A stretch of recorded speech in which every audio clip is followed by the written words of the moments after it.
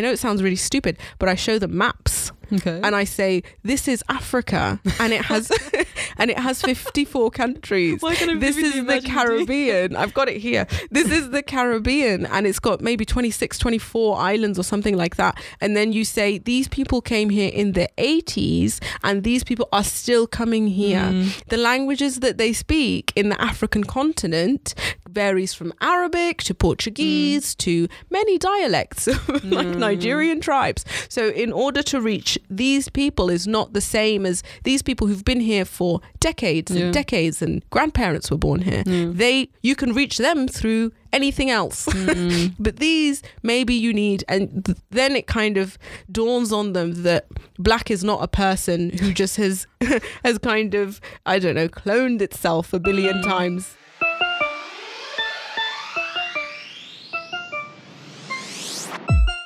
Salams, peace and hello. You're listening to another episode of Breaking Binaries. I'm your host, Suhaima Manzoor Khan. I go by The Brown Hijabi online, and I'm a writer, spoken word poet and educator. As a society, we're obsessed with explaining our world through the use of straightforward opposing categories. So good or bad, moderate or radical, pretty or ugly, victim or villain, the list goes on. All these sets of binaries that we use to explain our world tend to be quite superficial and hide the real complexities, politics and nuances of how we've been encouraged to think. So every episode, I'll be sitting down with a different friend to break a binary and see how doing so helps us think more critically and widely about ourselves, our world, and therefore how to transform it. This episode, I'm joined by my friend Safana Manajed. She's a really good friend of mine, and we have a lot of conversations, a lot about topics to do with race.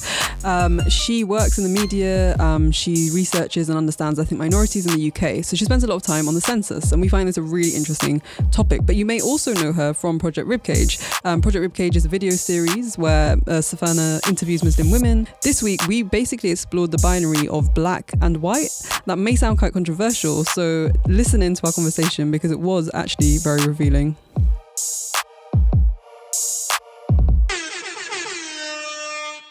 So this week I'm joined by Safana Manajed, who is a really good friend of mine. I'm a huge fan. She's also co-founder of Project Ribcage, which you should check out, and has its own podcast.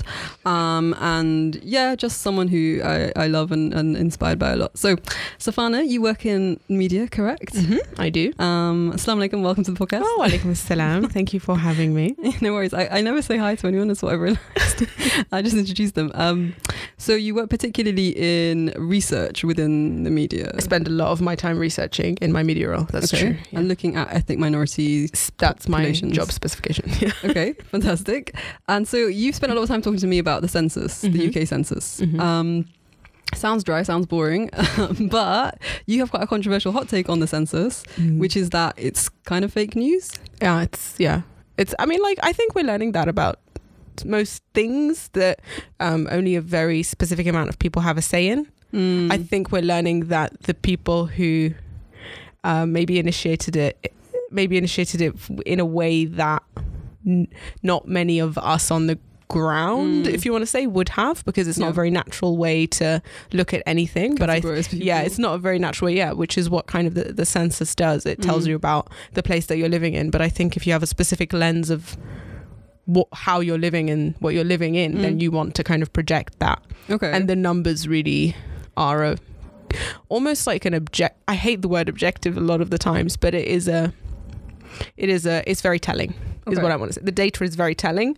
The way it's done is quite telling. No, that makes sense, because specifically when you look at ethnic minorities and you're looking at race and you're looking at the breakdown of racial categories. So this week, actually, the binary that we're looking at is black and white, which is quite an iconic binary. And I think one that often just goes unquestioned. Because why would you question that? Obviously, black and white is an inverse, is a binary, is an opposite. Yeah. But we're going to be looking at specifically in terms of race, and not like just from I think what I'm excited about is that it's not just from necessarily like a sociological point of view, because I think we talk a lot about how race is constructed, and we talk about like history and colonization, but I think looking at it through the lens of the census data, and kind of I think what's going to be interesting to talk about is how, by its own logic, this kind of categorization of race doesn't work. So maybe to start with, you can just explain to us a little bit kind of, I guess, why we're talking about black and white, but maybe through the lens of like, what are these categories that you work with day to day on the census? Like, what do you look at?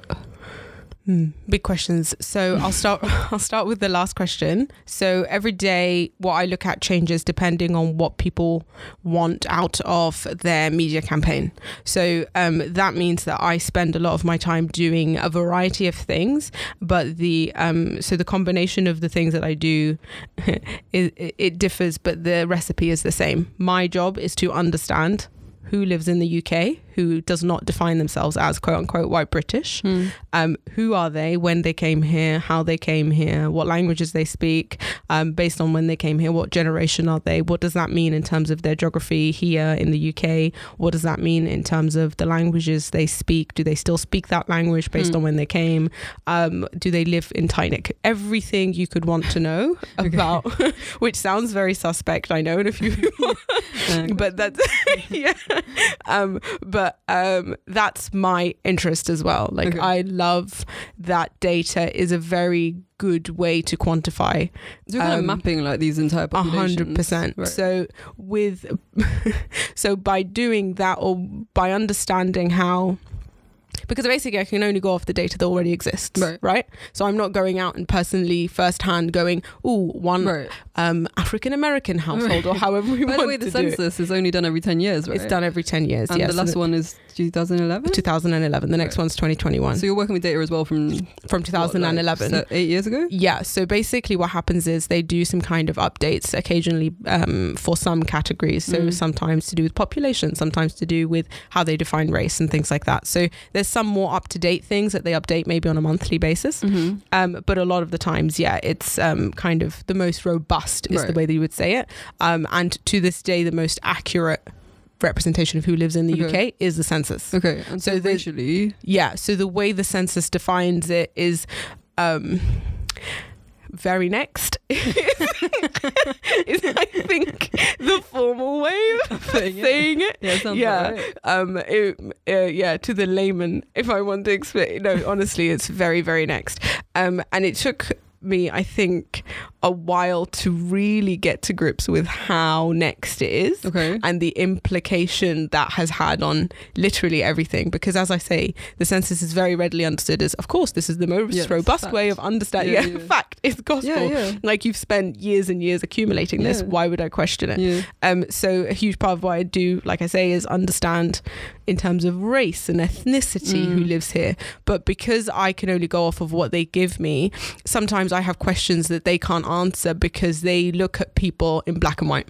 Okay, so give us an example, or what do you mean? So, for example, they have a category that is black, which is mind-blowing in terms of understanding anything. So maybe just to do it in contrast, if we look at the South Asian or Asian so actually do you know the categories sort of off by heart? Yeah. Only because I've been doing this for a while. Could you just, so if I'm entering my census data now, what options do I have? You have to choose from white British, sometimes Irish/Gypsy, white other. Okay. And then if you're not white, you can be Asian. Okay. So if you're Asian, what comes underneath the Asian category is Indian, Pakistani, Bangladeshi. Okay. Sometimes they have Chinese. Okay. Or other Asian. Wow. Huge. And if you're not any of these, then you can be black. That's it. And in black you can be black African. Okay. And if you're not black African, you can be black Caribbean. Fantastic. Otherwise, you're black other. Which is a hilarious concept. And then the other thing is you can be mixed. Okay, and that's so sometimes they'll have mixed white Asian, sometimes they'll have mixed white / black. Oh god, okay. And then they'll have mixed other. A new one that they brought in, I think, in one of the last ones is Arab.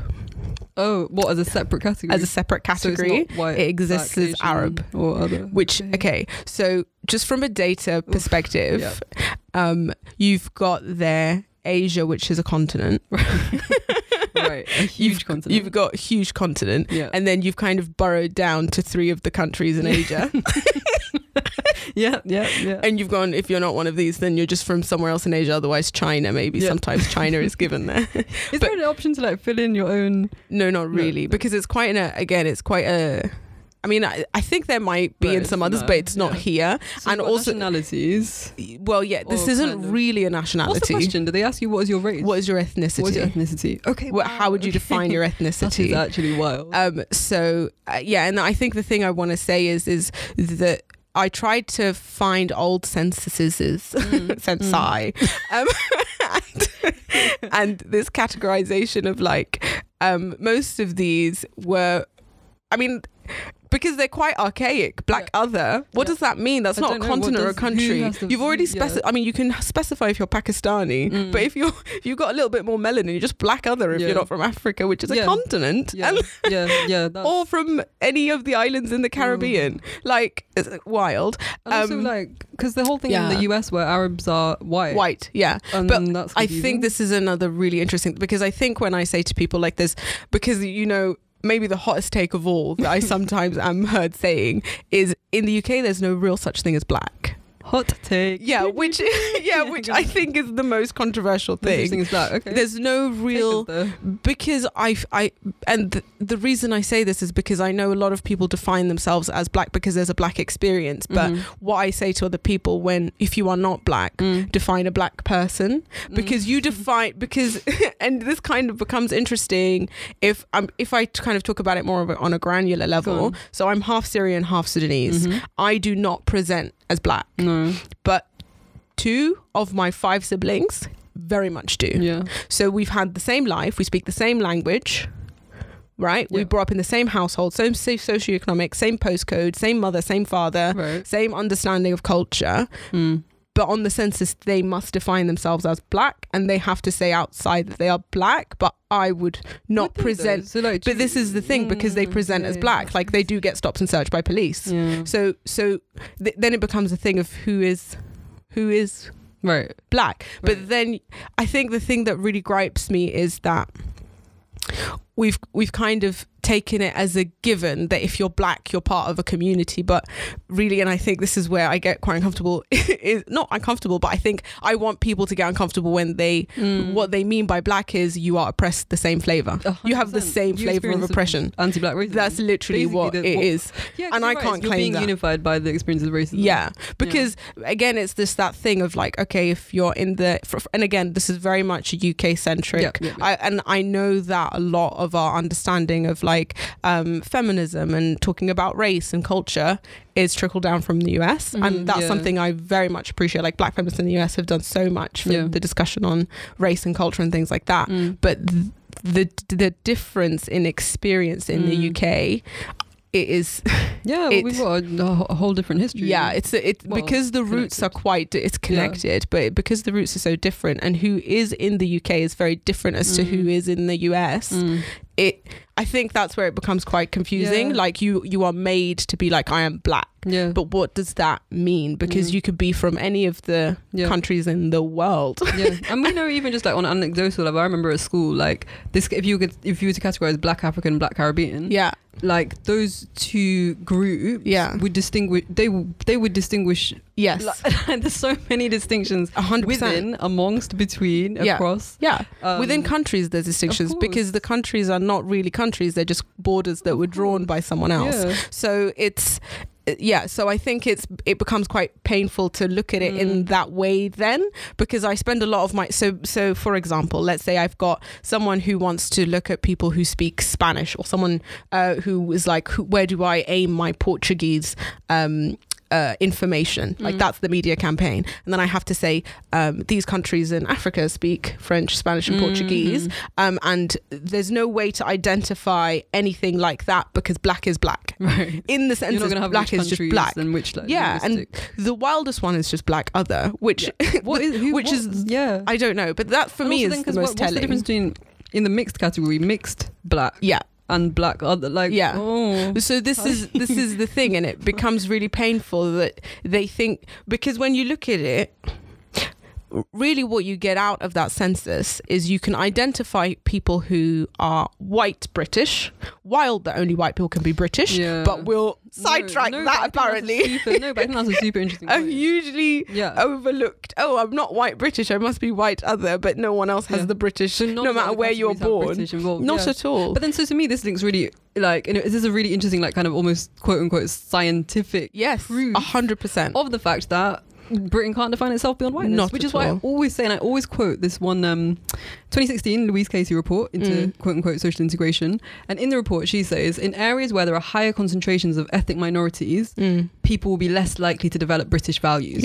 And she doesn't say that in areas where there are higher concentrations of white people you'll be more likely, but it's implied, right? And so the implication is that if you're white, you're born inherently 100%. With Britishness in 100%. You. And if you're not, you need to learn it. And if you need to learn it, you're always going to be suspected of not really having it. And you're going to have to prove it, and you're going to have to prove it, and you're going to have to prove it. If you don't, you could be deported, extradited, imprisoned, detained, kicked out, whatever. Like, there's always that you're always going to be precarious, your belonging. And I just think it's so interesting that in the census itself, what you're saying is you are made to identify yourself. That was verified. Like, it's so beautifully verified. I want to explain just how well it is verified, because basically so for example, if you're Caribbean in the UK, chances are either your grandparents or great-grandparents came here, which means that at this point you are third or fourth generation. Okay.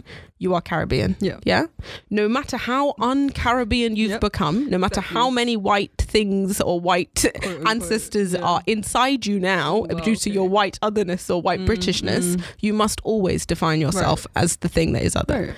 Like, there isn't a... Do you know what I'm saying? No, you are white mixed. When your grandparents or whoever came... They came as British Commonwealth citizens. 1,000,000%. So was there a category that said and not all of them were from British? The Caribbean, by the way. 20% of them were from Africa on all of the things. So it's much documented. Loads of research has been, loads of them have actually been from African countries. Of what, sorry? So the people who came with the Windrush. Oh, okay. So it's not all Caribbean people. Black Caribbean. I was like, I don't know what that means. No, so there are some black people were from the Caribbean in the whole, when they came over. 20%. It was an 80-20. It was an 80-20 split. Just FYI. No, good FYI. So it wasn't just Caribbean. Okay. Which has already historically confused the data. Yeah, but again, I just feel like that's that effort to kind of homogenize, like without understanding why you're being homogenized. It would be interesting to know though what the census, if there were race questions in like 1961, 71, and what they looked like. Black and white. So this is where political blackness comes in. So before the 1991 census, there wasn't that definition of like black and a South Asian so it was so that's where the notion of kind of political blackness comes in, because a lot of the like efforts to get racial equality wasn't just fought by the Caribbeans who came with the Windrush. They fought arm in arm with the South Asians who were here. And I remember my mum like she would always say that like in fact there was a nursery rhyme, not a nursery rhyme. Wild. Like a racist North sounds rough. Yeah, man, in Bradford, and they would sing this song and it would go, I'm going to sing a little rendition for you. I go, black is the colour, Packy is the name. So amazing. Wild but that's what it was. If you're not white, you're black. Exactly. That's the whole rhythm and rhyme, or a reason. I don't know. So then at what stage does that change? Do you know? 1991 is when it came in. Okay. So that categorization is younger than my older sister. So but do all of those? So is that when Asian and mixed and other all come in? So as far as I can tell, based on my understanding of the censi, is that came in after 1991. Before that, you were other things. So also just again from a numbers perspective, and again this is all just trying to understand if you are writing this down, like just put yourself in the mind of someone who's gone white British, if not then just white other, like just put yourself in that kind of like mental state, and then you kind of start to understand why it's mad that you would then go what is in Asia? Pakistan, okay. India, Bangladesh, there's also China, otherwise who knows, right? But that does belie a very certain colonial history of like British colonial history. 1,000,000%. Your Asia isn't, you know, 1,000,000%. Bangladesh, India for no reason. 1,000,000%. And that's that whole thing of in America, you know, Asian means like East Asian. Yes. Which again, I mean, East Asian means so many things. Yeah.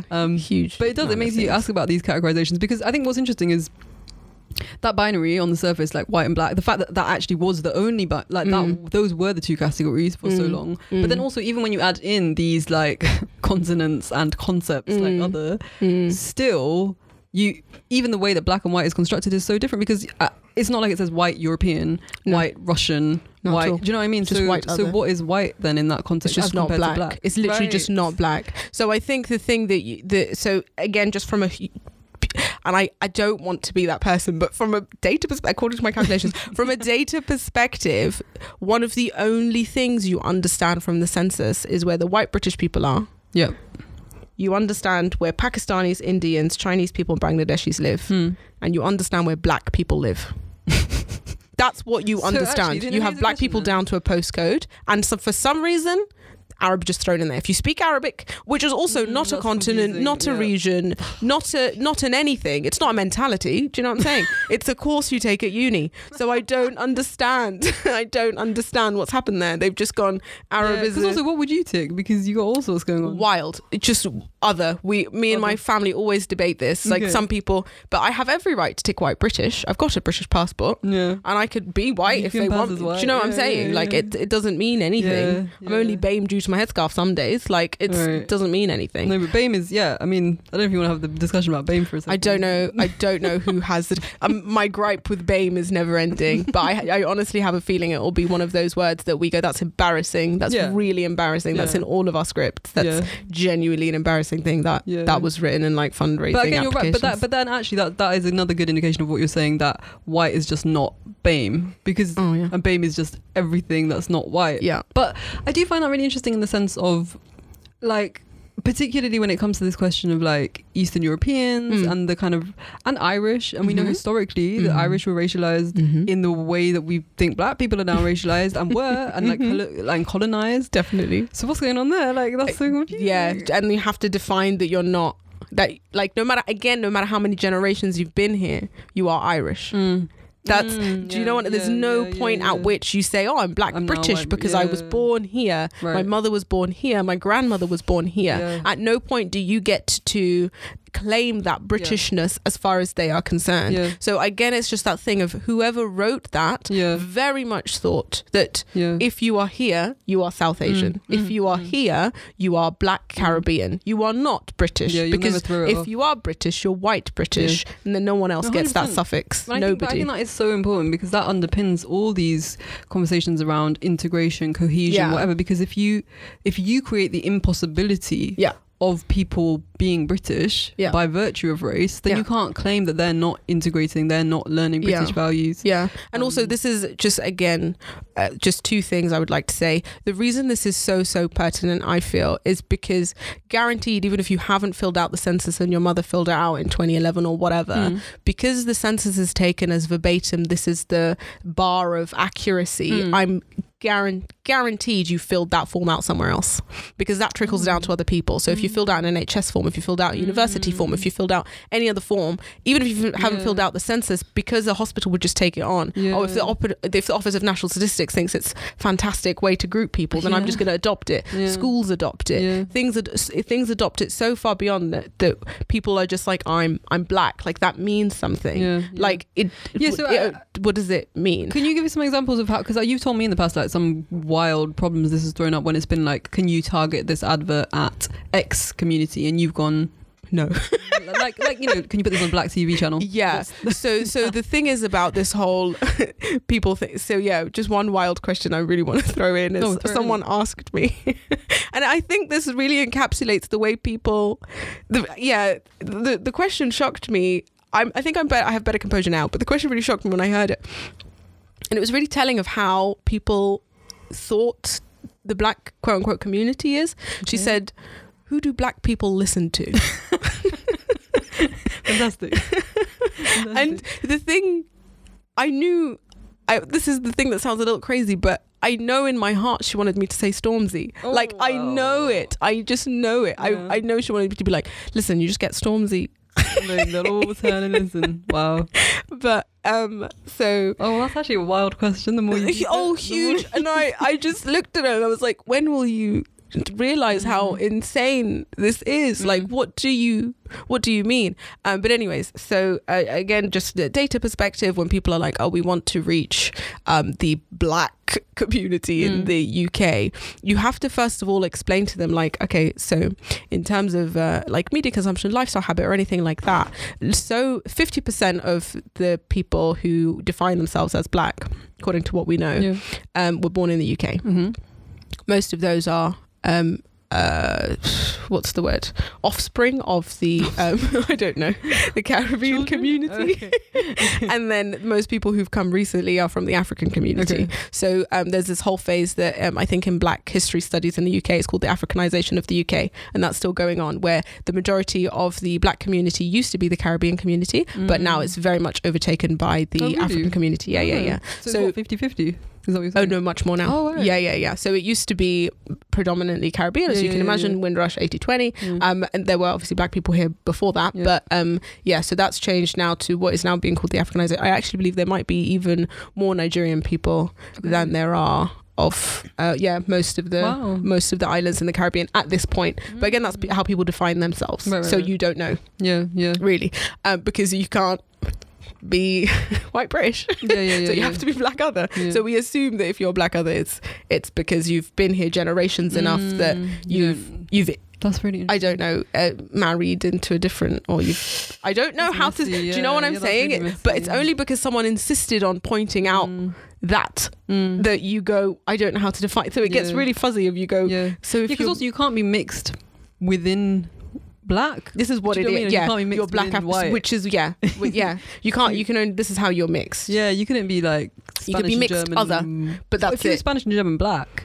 I mean, whoa. This is the thing. So if you're black from France, what happens? I have no idea. Are you just black other? Which is why black other is such a ludicrous thing. Anything about culture, not at all. The language, which brings me back when someone says we want to talk to the black community, I have to first of all sever that. And actually what I end up doing is showing them, I know it sounds really stupid, but I show them maps. And I say, this is Africa, and it has 54 countries. This is the Caribbean. I've got it here. This is the Caribbean, and it's got maybe 26, 24 islands or something like that. And then you say, these people came here in the 80s, and these people are still coming here. The languages that they speak in the African continent varies from Arabic to Portuguese to many dialects like Nigerian tribes. So in order to reach these people is not the same as these people who've been here for decades and decades, and grandparents were born here. You can reach them through anything else.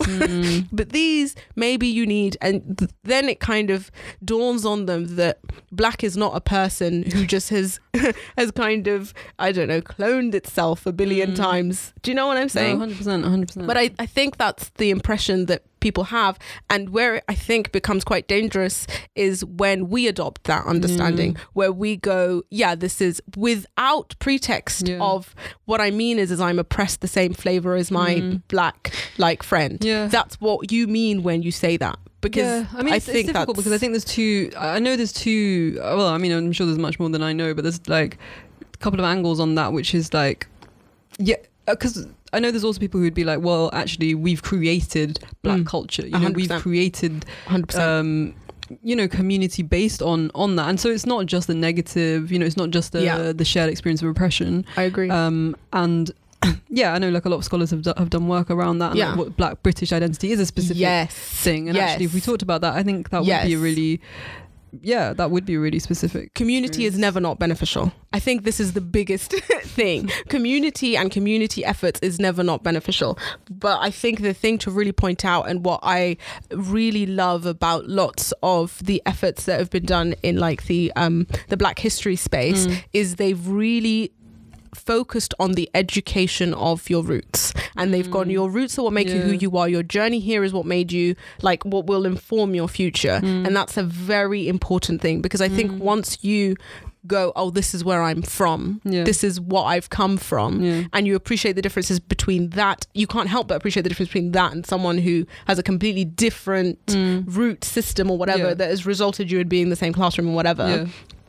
You find similarities in your experience now, but the differences that you know that you experienced in the past can only inform you of how to kind of like move. I know that sounds a bit wishy-washy, but what I'm saying is history matters. It really, really, matters. It matters, but I never want it to be like, I don't know what the ideal scenario is, but I think it's just a huge education piece of just like, black is not a homogenous thing. Yes, yeah. You can't say black unless you pretext it with what I mean when I say this is same flavor of oppression, like plot twist. The only reason you're the same. Who's using it, right? Because 100%, like, yeah. When the police are like, oh, black man, and they're like, oh, we stopped you because we're looking for a black man. Like that has a very different meaning to somebody who is black using it in a way that they might. Do you know what I mean? And also, I think.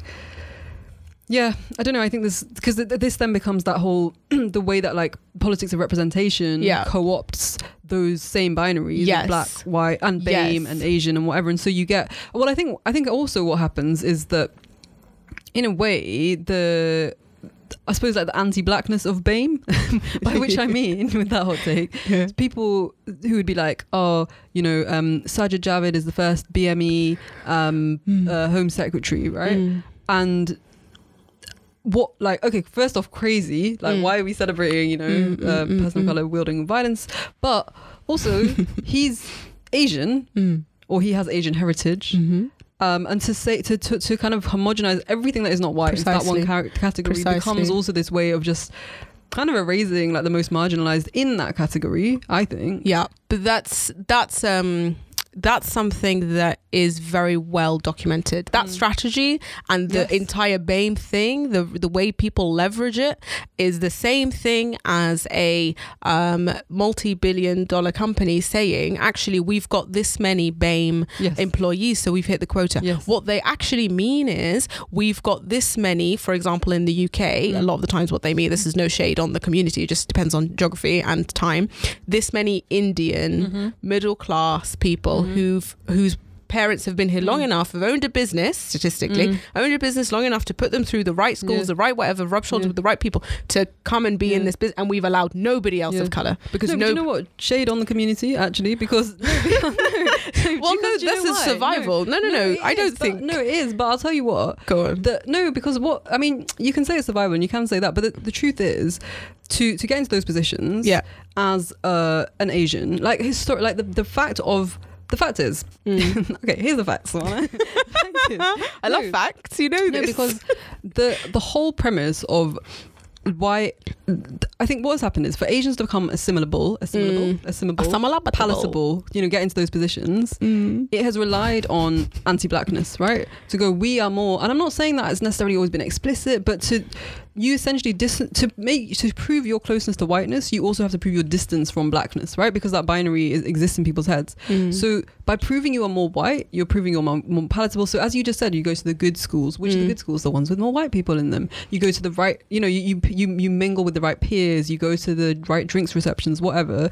And to me, that is that distancing from blackness and that kind of that playing into a system that does disadvantage you if you are black. You benefit from that system directly. And so actually I think shade on the community, like I do, and I agree with you, survival and whatever, but also by staying quiet about anti-blackness, by staying quiet about race, by not bringing it up, is deadly, to be fair. then you are benefiting from the oppression of black people. That is the oppression within that BAME category itself. Potentially. I mean, I can't, because I don't know the intentions. I think it's really tough. Yeah, but race, we know that race and structural violence doesn't match about and I think the thing we know is probably the best people that we know are those who've lifted as they've risen. Right. So it is, maybe there is kind of that side effect of like, I would have thought there would be more, but we can't ignore the fact that anti-blackness in South Asia and Arab countries goes hand in hand. Like, it's a more perfect marriage than almost whiteness and anti-blackness. If we're going to be frank about it, like, let's be frank. So I don't know how conscious it is, and I don't know how much it is assimilating to whiteness, other than it's just anti-blackness in that community straight up. If I want to be frank, everything I've known about those communities, they've been more harsh to black people than anything I've ever seen in my life. So, but yeah, I think it doesn't take away from definitely that BAME curtain is got a lot of crap hidden behind it, and the people who are using it are leveraging the crap out of it. Like, oh, we've got this many BAME people. You definitely mean something else. Like, like you're, I don't know. And even, but then even like forget BAME for a second, and we just go back to the census categorizations. You know, even to be. But even to say like you know, like, oh yes, we have this black person in our whatever, like already, as you said, because that's such a blanket statement now.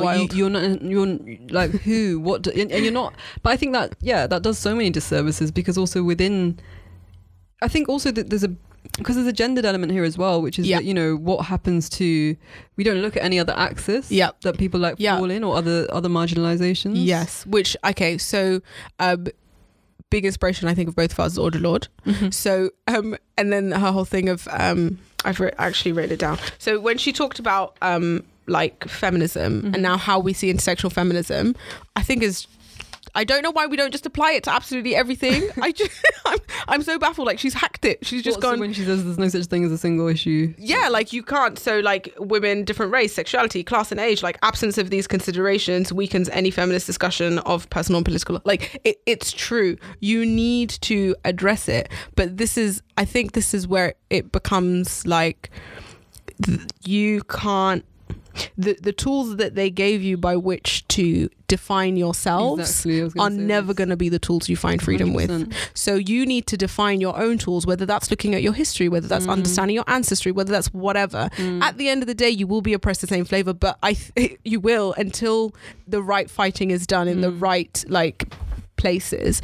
But you need to figure out the tools to fight this case, because I'm telling you, it's not we are black. It's not that. It cannot be that, because that's the way they've chosen to oppress you. Well, exactly. And I think that's such a good point, that it's about, you know, on whose terms are we still defining ourselves, and on our struggles and our resistance. Because 100%. I know that some of the argument of like, for example, the Black Students Movement, which is still called that, right? But it encompasses just any non-white students.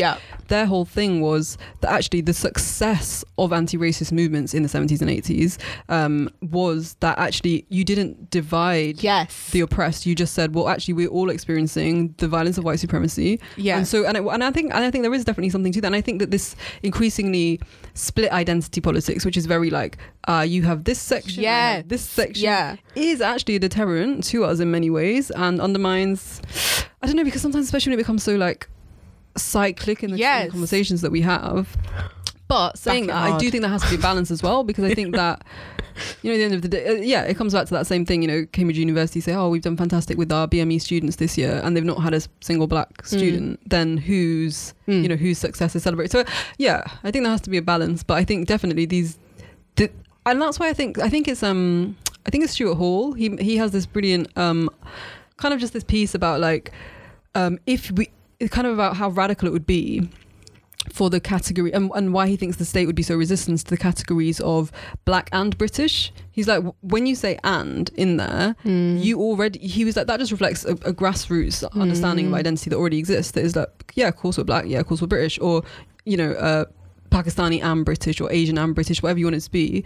But he's like, the fact is, when you say that, you already kind of undermine the sanctity of Britishness, and you say, well, Britishness is just this pie that anyone can have a bit of, and you can bring in your own flavour, you have whatever you want with it. Do you know what I mean? But I kind of think maybe there's something to that as well, in that sense of imagining ourselves on our own terms, and just being like, do you know what, like, we don't always have to define ourselves by where we're from, by these racial categories, because even like the whole thing of like learn your history, of course I completely agree with that, but I think that we still learn it on whose terms do we learn it, right? Like we still learn it on terms of like, in fact, you know, we trace blackness back to slavery mostly in school. No, it's just school. In school, 100%. Like, and that was the origin of you. And at the end of you is like civil rights, and now you're liberated, right? Well done. You're welcome. Actually, but then even like if you look at like South Asia, it's even more confusing, because you'll just have like India, Pakistan, these are not categories that really applied to anybody's experiences. I think the census is regional, they're very like local. So I think but I think that's a really good question, like how can we begin to imagine our and I think this ultimately what I'm trying to say is the census is a very good roadmap of how they've chosen to oppress you. I know that's very bleak, because it's all fantastic, but it is just but I think white. Why if you're not binary existed, it doesn't have a proper function, and I think you're answering that. And I think it's very I would advise people look at the census and really try to discern what those things mean. Like, honestly and truly, like, sit with yourself and say, if I were a Greek person, where would I go? If I were half Iranian, half white British, what do I tick? If I was fluent in Arabic but happened to be black, what happens then? Like, try to understand it from a more human perspective. And I feel like the more I've done that, every time I've looked at it, I've just gone, this is a really wild roadmap of oppression, because you go, if you're not white British, you're Irish, and you know why you're Irish, because we've chosen that you're Irish and you have to define yourself by your Irishness. If you are Asian, you are Pakistani, Bangladeshi, Indian, you're welcome, we did that. Otherwise, you're Chinese, we'll get to you later. Otherwise, you're South Asian. And if you're not, you're black. And if you're black African, you're welcome, what we did there. You're black Caribbean, yeah. Otherwise, you're just black. And you know what? We're coming for you. Like, it's really hard to not fill it in like that afterwards. And then last but definitely somehow now least is Arab, which they've just put at which is the When most. did that come about then? 2011? Listen, I haven't seen it before that, is all I'm saying. It could be there, but I just haven't seen it, or maybe there weren't that many. And so there's always kind of this argument of like, oh, this is done because of the amount of people here. If that were true, we would have a Nigerian segment by now. Exactly. So it's not really that pertinent. It was never that pertinent to have a Bangladeshi section until quite recent. So it doesn't. But I think what you're outlining there is really like the function that defining us has in regulating us. Yes. Because that's exactly what it is. It's a method of social control. 1,000,000%. And if you say to people, this is what you are and this is all you can be, it's also a way to decide, as you even just what you're talking about with the media, right? Like advertising certain things toward, like, you get to control, define, regulate, and know who lives there. Exactly. And I think the most, I want to say, like, insidious part of it all is that we voluntarily tick it. This is the bit that I think it becomes kind of that question of like, they've gone, you know what, we won't do it. We'll let them decide. And do you know what's funny as well is that most people, there's this, like, all this banter around it, isn't it? That everyone will be like, I don't know which one to tick, but you still tick something. You still tick something. Right? So you actually you go through that moment or that process 1,000,000%. It's saying, I see how this dehumanizes me and forcibly regulates my body, my being, my existence into an experience that is not my own and is not of my own terms, but I will consent to it anyway. It's 4 minutes before the appointment. You don't have time to. Also, that's the power of like bureaucracy, and that is the power of the state, right? Because that form actually represents like rules and regulations, and you feel you can't disobey that. Like, you feel like to say none of the above is like a radical act. Other. Right. Sometimes other, you're like, am I other? Like, what does that, you know what I'm, othered. I've othered myself. Do I want to? And part of me is just kind of like, maybe the Arabs were so actively ticking other because they don't want to associate with Asia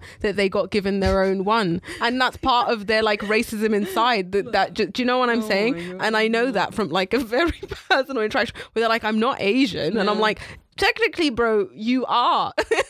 But also, like, then you'd be like, well, North African. And also they're not black African, so you can only be black and African, which is another discussion. You can't be. Do you know what I'm saying? You can't be like white African, even though not everyone in Africa is black. Funnily, Asian African as well. So it's all. I feel like the more you look at it, the more you talk about it, the more insane it becomes that we ever thought about. It does just this. The more you've said it, actually, the more it just seems like a snapshot of sort of like British Empire at its peak. Yes. Stopped. Yes. Because also I'm just thinking about stuff like, you know, Kenyan Asians who now live here. Like, what are they? Black, Asian, African, black, brown, like. Yeah. The more you go, what about this person? What about that person? Where do they fit in? Do you know what's also striking me? To me, I think this is, and I'm going to link this in, but I think this is relevant. Go for it. I think this is why Muslims are so radical, because and I don't think they're in reality, but I think that the potential of the Ummah is amazing, because it's that, I think it answers that question earlier of what would it look like to define ourselves on our own terms, right? And so, because I think we're in this really weird situation where, I guess, just to explain to anyone who doesn't know as well, the Ummah just being like the nation of Muslims, right? I guess the translation would be community, nation, something like that, but not in the sense of like nation state. In this thing that is above boundaries, is above state, and it just relies on the fact that what you submit to the will of God. Okay, me too. So now we're part of this thing together. But I think the reason that's also radical is that there's no. If what's interesting, I guess, is that Muslim in this country has become racialized, so it's associated with certain bodies, with certain identifiers, and overwhelmingly like South Asians. Yeah, that's just due to numbers, right? But as in like that's reflected in policy, right? 100%. So they'll be like, yeah, this is who Muslims are. Yeah. But then what is really radical, I think, and because it goes against that thing to regulate us, is if for us to say primarily we are Muslim becomes this really radical act, because it is this thing of like you're defying the regulated boundaries of what you're supposed to be, whilst at the same time they're trying to regulate what Muslim is. But I don't know, I just wanted to throw that out there because I've always felt like the Ummah is a really cool, that has potential to be really cool and really radical and disrupt those boundaries of the nation state. Yeah. To be honest, the more you look into nation state, again, it's just that thing of like, we're defining ourselves by boundaries anyways that someone else has drawn anyways. Right. So do you know what I'm saying? Yeah. It's a very recent phenomenon that there is a Nigeria. It doesn't, exactly. It's kind of, again, it's just that thing of the more you look into it, the more it's a hot mess. Yeah. The more it really, really is just a kind of person who's maybe last minute job is like, okay, what do I know about people? Africa, Asia, maybe. But black, do you know, like just throw that in. Like, why is it important to know the skin tone? And I think, again, just one of those questions that I always throw out there is just like, why is it important to have a black section but not a brown section? Like you won't ever see brown Asian, but you see black African. That's so true. Do you know what? And it doesn't make us uncomfortable. And you're like, why doesn't it make you uncomfortable? Address that in yourself. Yeah. Like, why are you so like, this is a black community? Why are you not like, this is the brown community? And if you have a brown community, can anyone join post Suntan? Like, it's do you know what I'm saying? Like, ask yourself those questions. What is it that makes a community? Yeah. Yes, exactly. No, what is it? And again, I don't have anything against community. I think honestly, the biggest solution to anything is grouping together. Like, that's honest, because it's that opposite of divide and conquer. No, exactly. It's come together and rule. Yeah. Like, it's not even like a if or but. It's just mathematically, it's a fantastic formula. A way in which we adopt the terms that are just given. So, you know, people are like, the Pakistani community. Yeah. You're like, who are they? Where are they? And then they all pick these like community spokespeople and community leaders. And you're like, because I think it's this really funny idea that community is like this reified thing that exists, and you show your badge, and you come in, and you like sit down. And I think one of the best things I've seen, really, it sounds really silly, but university societies, you just kind of join based on, I like magic, like and you have like a magic sock, like it's a cute, you have nothing else in common apart from you like magic. You forget everything else and you go, oh, this is a magic sock. Like, you know what I'm saying? There was a magic sock. I found that really wild. Okay. And then I looked at that and I was just like, of course, a society. That's what you've called yourself. Is what you want community to be? No. It's just a cute little template of you don't have to have someone pre-prescribed that you have to be black and African to be in this thing, but also that you can be a magician and many other things, so many other things. It doesn't have to be doesn't have to be the hill on which you stake all your claims to, this is where liberation. I divide myself. I want to be liberated as a magician. Relax, be liberated as a student, and in that way we'll have a much more united it front. Always goes back to the way they have chosen to define you. Likelihood is that is not the way to liberate yourself. Also, I guess I'm wondering like the connection here to capitalism, in the sense that like this creation of these categories, as much as it regulates us in all these like really violent ways, also regulates us to become markets. Like we opt into those markets as well, right? So I'm going to create this product that is aimed at I don't know, Asian youth in Britain, right? And so like, for example, BBC Asian Network, huge concept, crazy concept, it is. But like that exists on a huge scale, and that's just like, I don't know. Is that? I mean, that's not necessarily the best example, but in terms of like, you create this market, it just came to my head. But like, example. It's like these products that are created. Yeah. And weirdly, we just sort of like consume them on the basis that this is a shared identity, this is a shared experience, and therefore I should buy this. Yeah. And I don't know. I just think that's. Well, they do that across many parallels. I think it's just that thing of like, if they can make money out of the way you've chosen to define yourself, they will. If someone can make a quick buck out of the fact that you're part of black community or whatever, like Black Girl Magic, which see that as you will. Like, someone can make a quick buck out of it, they're going to leverage the crap out of it. Exactly. But I think this does go back to the thing of like, we should be really careful, I think, about identity politics in not to be like really cliche, but I think because we've seen this historically happen with all marginalized people. And I remember reading this really brilliant article about like it was sort of about like the rise of like gay magazines in like the 80s or something, and it was like the article was called market niche, oh yay, at last we're market niche. And it was like, it was this idea that what happens is this conflation of like liberation and becoming market niche. Yes. And so we then start to be like, amazing, we've got the first black model on the front of blah, blah, blah. And it's like, because we've just been reduced to like, if I see myself in this specific identity and that identity is reflected to me in an institutional or kind of powerful way, I am now free, and that is equated with my liberation. So I think I have to agree with you that we need to think much more, I suppose, complicatedly.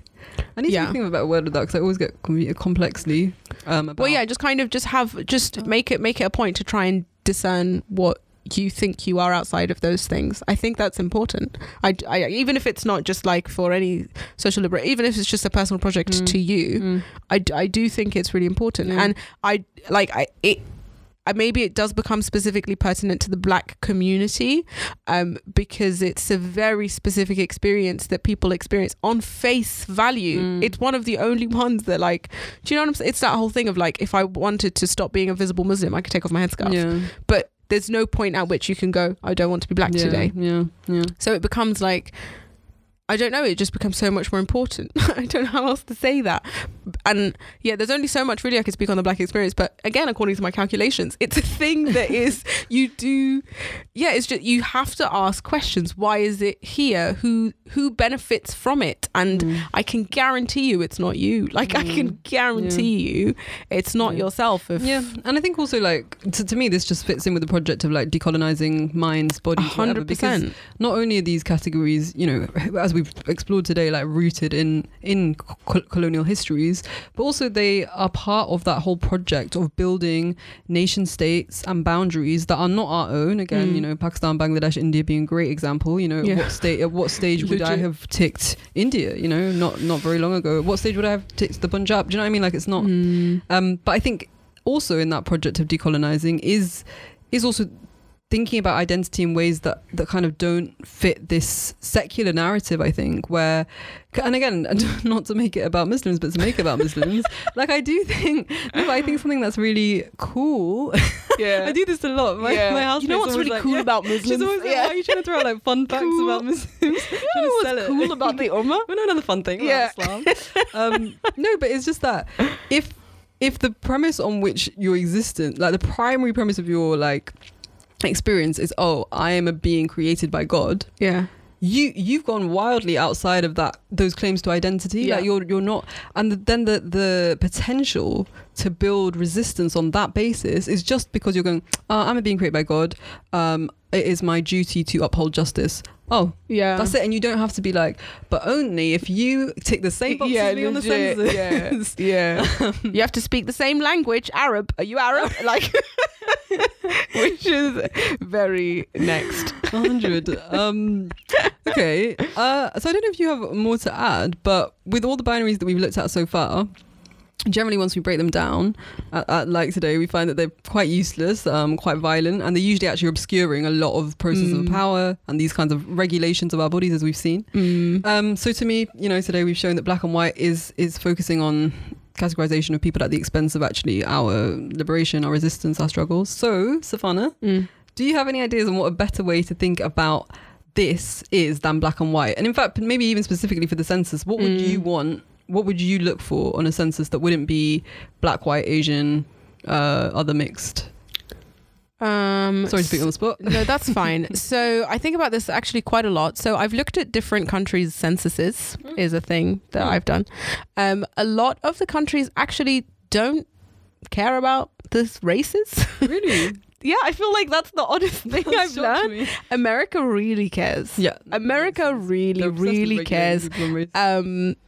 But even the most, I would say, prejudiced countries that I've seen, like France? The Gulf. Oh, the Gulf. Okay. The Gulf is weird. Like if you don't have this passport, you can't apply here. They're very black and white about it. They focus much more on the finances of their country.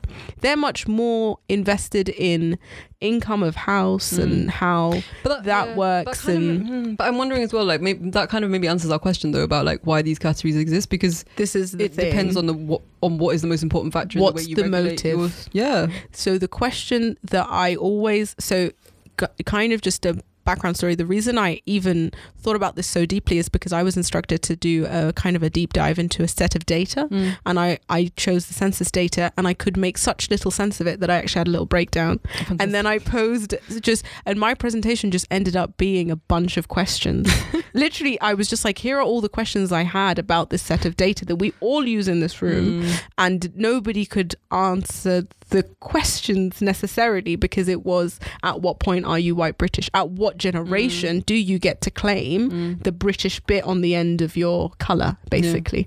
But why did I start this? How can we think beyond black and white? And what so always the question that not always, but one of the questions, like I say, this is my sermon in front of my friends. Always what I say. At the end of my sermon, I always say, no. The question I think always to ask yourself is, why do they need to know where the black people live? Why do you need to know that? To target them with chicken chop boxes. Apparently. So yeah, that's a little too close to home. But why?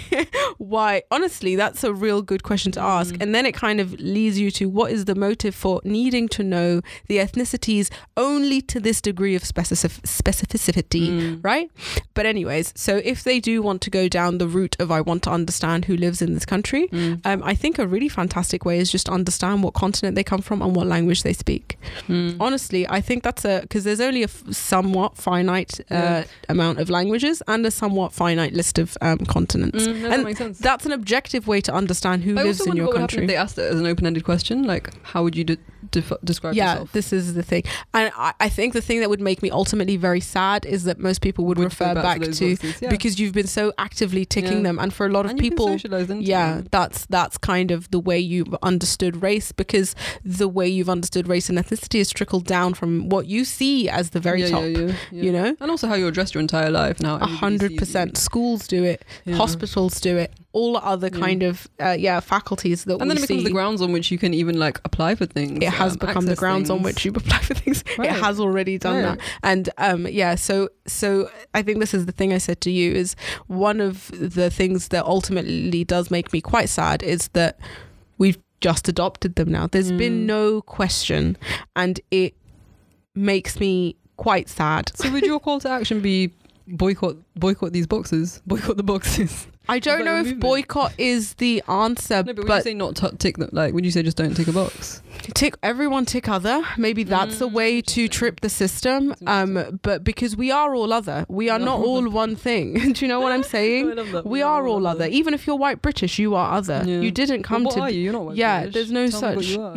So that might make someone sad. But like it is, and I do think take some time to understand why you're not uncomfortable with the other boxes. If you so happily tick one, take the time to understand why the others do not or do make you uncomfortable or comfortable. I think it's a good exercise of reflection, honestly. I really do. And if you're proudly ticking Arab going, oh, finally, honestly, question yourself. Because I know those people, but question yourself. Why were you so eager to not be Black African? Why were you so eager? Do you know what I'm saying? 100%. Why were you eager to more align yourself with a language that you learnt than a heritage? Wow. Yeah, I mean, on that mic drop note, Safana leaving us with some hard hitting questions. Thank you for coming on my podcast. Thank you for having me. Breaking down the binary of black and white. Yeah, and may Allah forgive me any slips of tongue. Sorry guys, inshallah I haven't hurt anyone with my words. Inshallah. Thank you.